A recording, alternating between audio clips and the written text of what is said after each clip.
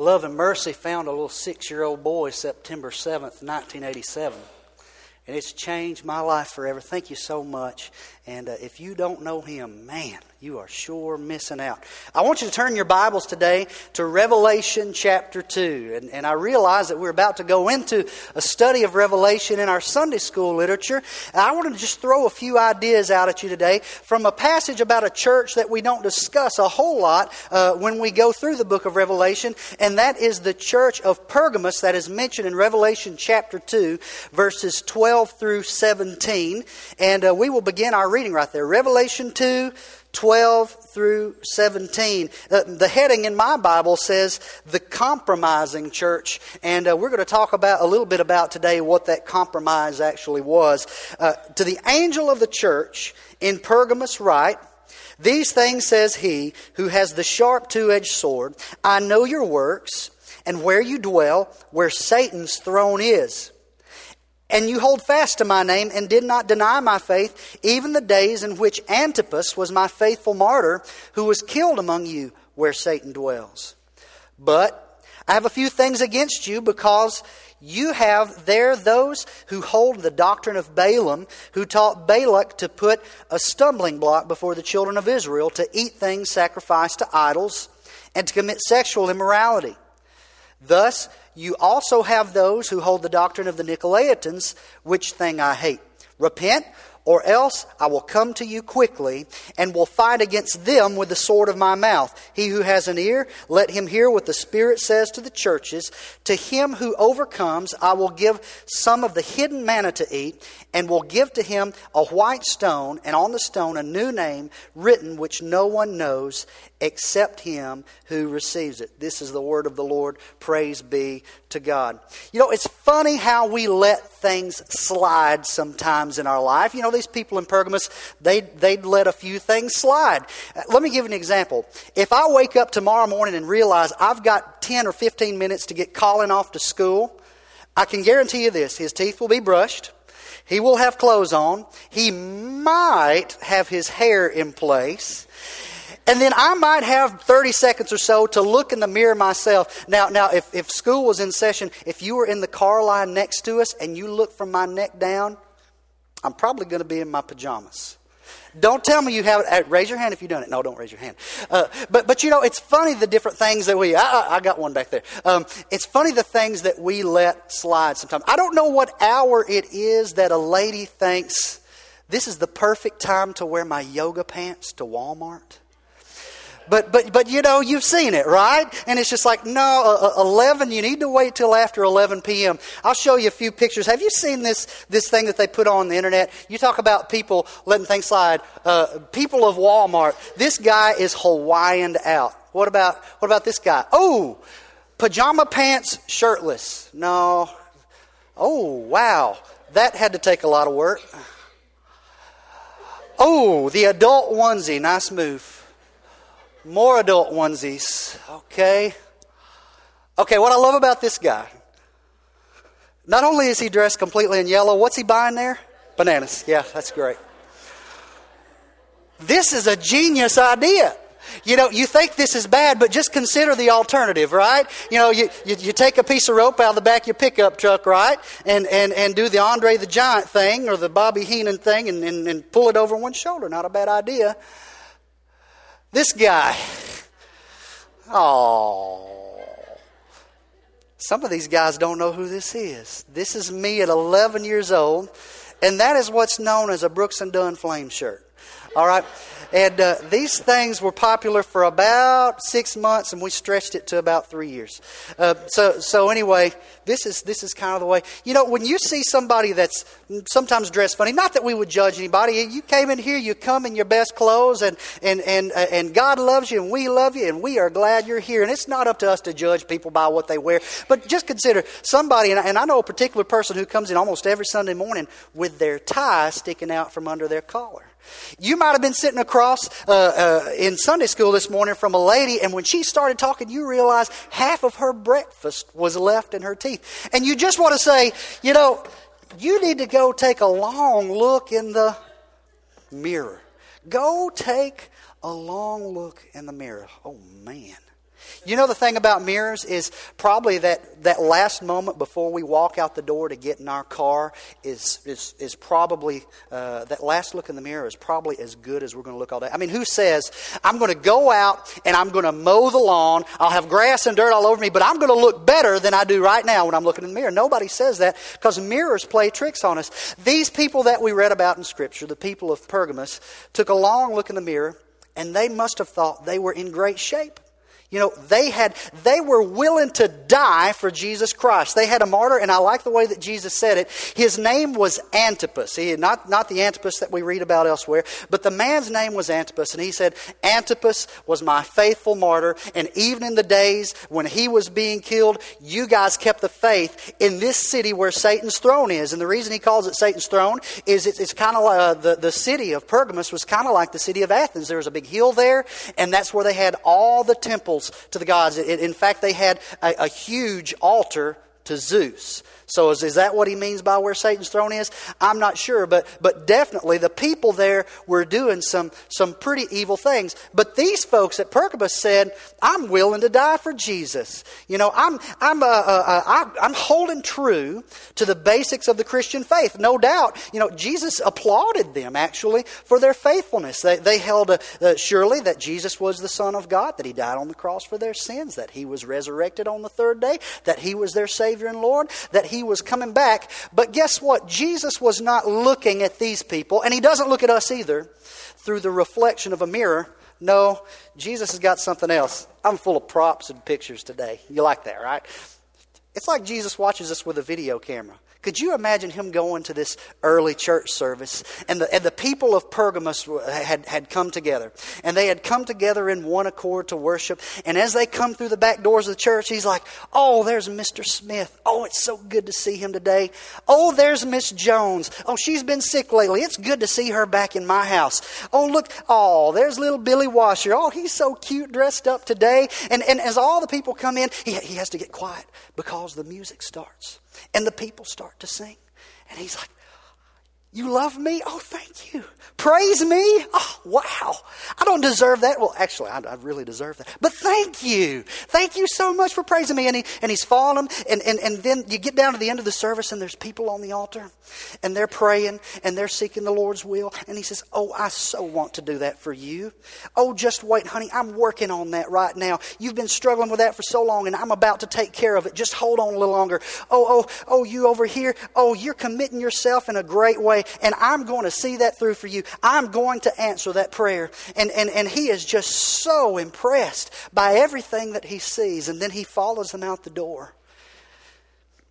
And He's with them Monday and Tuesday and Wednesday and Thursday and Friday. And He's like, what the, no, don't, you're not, oh, He did it. He did it. Why did you do that? Oh, don't say it, don't say it, don't say it. Why did she have to say that? Here's the opportunity. And it's gone. And then He followed them to their houses. And He saw, what is he doing in her house? What is she doing in his house? And He follows them back, and the door to the bedroom gets shut. And He's going, these can't be the same people that I saw when they were coming together to worship, because they act like they love me on a Sunday, but the way that they live during the week is totally different. Yeah, I'm sure the news spread far and wide when this guy was martyred, this guy named Antipas, and maybe people from that church could go to a different city and folks would say, hey, are you a Christian? Yes, I'm a Christian. Where are you from?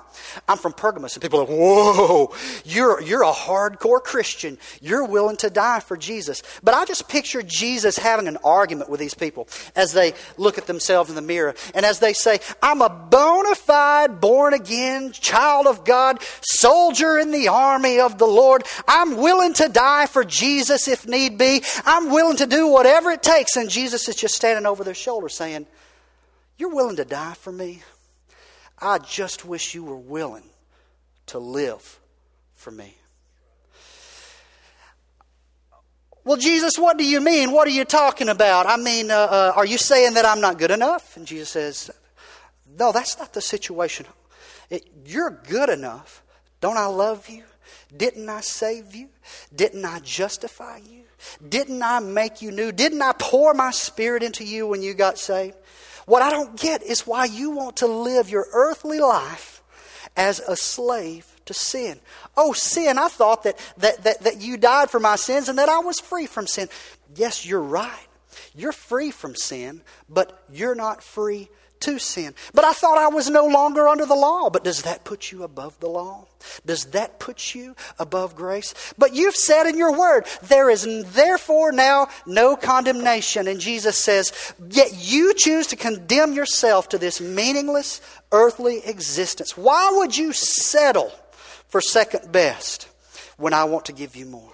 Don't you at least feel some sense of responsibility to honor anything other than your flesh? But Jesus, okay, here's the truth, Jesus. I just want all the lost people all over the world to know that they're my brothers and sisters. And they're not so different, them and me. The only thing different about me is that I've trusted in you as my Savior. And Jesus says, I'm glad I'm that important to you. I want to show the world that you are not the same. That you are different, that you are special, that I called you out of darkness into my marvelous light, never to be the same again, never to be like the world again. My blood was not shed for this bare minimum kind of life. My blood was shed that you would be whole, that you would be complete, that you would have life more abundantly. Oh, Jesus, I am so sorry. Don't worry, child. There's still time to get it right. Aren't you so glad for God's mercy? Aren't you glad? I mean, that song, Mercy Saw Me, moves me every time. We can be up in the choir room rehearsing it and missing notes, and it's just the words, because none of us deserves the mercy and the grace that God, not only before we were saved and all that stuff we did back then, but He deals with us on a daily basis. And I am so glad, some of us can identify with this issue of being confused over sin. And here's what we do. We say, God, is this a sin? Or, we'll be praying, God, is this a sin? Or is this not a sin? Okay, well, I'm under grace, so it's okay for me to do. Then you get feeling real bad. Oh, I shouldn't have done that. That's a sin. And then we go back and we say, wait, well, maybe that's not so bad after all. Wait, I'm feeling really bad about that. But maybe, and we just keep going back and forth and arguing with God about what is sin and what's not. And that's the bare minimum of being a Christian. God didn't save you just to give you and me a meter, a right and wrong-o-meter. Right? He saved us to do great things with us. And He created us in such a way, we were talking about in Sunday school, He created you the way that you are to do His perfect will in your life and in my life. And that's an awesome thing to think about. So when Jesus puts us on the spot about our sin, we don't need to be going back and forth. We need to say, yes, Lord, I receive it. Show me the next step. Here's the next thing that I get from this scripture. And when you go through the book of Revelation, you have this picture of a holy, holy, holy, holy God. And rightfully so and fittingly so. But He's also such a merciful God. And He does not enjoy or get kicks out of chastising us. Do you think He does? Of course He doesn't. Of course He doesn't. Just the other day, I guess it was yesterday, my daughter Kate, she's 2 years old, and she's starting to talk. And her life was a lot easier before she got that mouth on her. And we were talking, Carrie and I were talking about how we were going to start to have to amp up her discipline and maybe change some things that we're doing. And we didn't know, but Colin here overheard that. And Colin goes, Kate's going to get spankings. Kate's going to get spankings. And he's kind of gloating that she's going to be moving into the same kind of discipline system that he's in. Kate's going to get spankings. And my mom said something that was so wise. And she said, Colin, you think your mom and dad enjoy spanking you? Of course we don't. Man, it makes us want to cry. Isn't that what you said? It makes us want to cry. And sometimes we think about it for the rest of the day. And sometimes we think about it for 2 or 3 days. And we go on and on. And that's how Jesus is with us. He does not enjoy chastising us. But why does He do it then? Because He's protecting our future. He wants us in His will. He knows the best will, just like I know. You know, Daddy knows best. Just like I know what's best for Colin at this point in his life. Jesus knows what's best for us. He doesn't enjoy chastising us, but He has to do it sometime to get us on the right track. So here's what He did.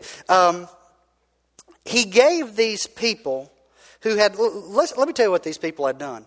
They were so in their sin. In fact, they weren't living any differently than they did before they were Christians. That's what the things that they were doing, the adultery, the eating things sacrificed to idols that the Scripture talks about. All those things that they were doing was the same exact things that they were doing before they were supposedly changed and saved and born again. And they got so engaged and enthralled by those things that they started adapting their theology to fit their behavior. It's like, I want to go out and sin, so let's try to make the Bible read in a way that allows me to do that. That's crazy kind of thinking. Man, I know a pastor who did that once, and I sat down with him and I said, you know what, there's some things in your articles of faith in your church that I know widely your church does not ascribe to. And his idea wasn't that, he didn't say, well, we need to pray about that, we need to preach about that and teach about that and why we do this and why we don't do that. His response was, then we need to change our articles of faith. Which just floored me, because that's exactly what Jesus is, the kind of thing He says. I hate that kind of thing. Anybody that says something that God says, this is sin, and they say, no, it's not. God says, I hate that kind of thing. Jesus says, I can't stand that kind of thing. Now, we've all got sin, and I believe all sin, and the Bible points to this, is covered under the blood of Jesus Christ. That anybody who repents and believes, no matter what they have done, can receive God's forgiveness and love and mercy. But it's not for you and me to reinvent the law and to say something that God says we can't do, we can, or say something that we can do that we can't. We have to follow God's word to the best of our abilities. But here's what Jesus did. He showed them what they need to do was to go back. That's what we need to do when we mess up and when we're struggling with a certain area. You know, the thing with the mirror, sometimes we think we look so good and everything is in place, but we all have blind spots, don't we? We all have things that we're not aware of sometimes, and sometimes God brings those things to the surface. And when He does, it's like, God, that's just what I needed. That's what's going to help me get beyond where I am now to where it is that You want me to go. But God says, you need to repent. And then He says, here's the first step that you guys need to do. He says, you have got to get rid of these people who are teaching the false doctrines. You know, we want to open the doors and receive everybody, but somebody who is teaching something that's false, Jesus says, this is like a cancer that will grow on you and will influence you in a terrible way. So make sure that you cut out the people who teach false doctrine. Make sure you repent and go back, because not only am I seeing the things that you do, I'm also able to hear the things you say. And also this, not only does He see our actions and He hears us, He's got a pretty good idea of what's in our heart too. Think about that. You know, even our thoughts, He knows them. So we want to bring those things as much as we can. I was reading about some of the forefathers just the other day. Even Ben Franklin had a list of how well that he was doing spiritually based on how he gave in to temptations. And he had a list that he would check off every day. He had a list that he'd check off at the end of every week. And we need to we need a clearer view of ourselves than what we currently have. We need to learn to see ourselves through the eyes of God. Here's the deal.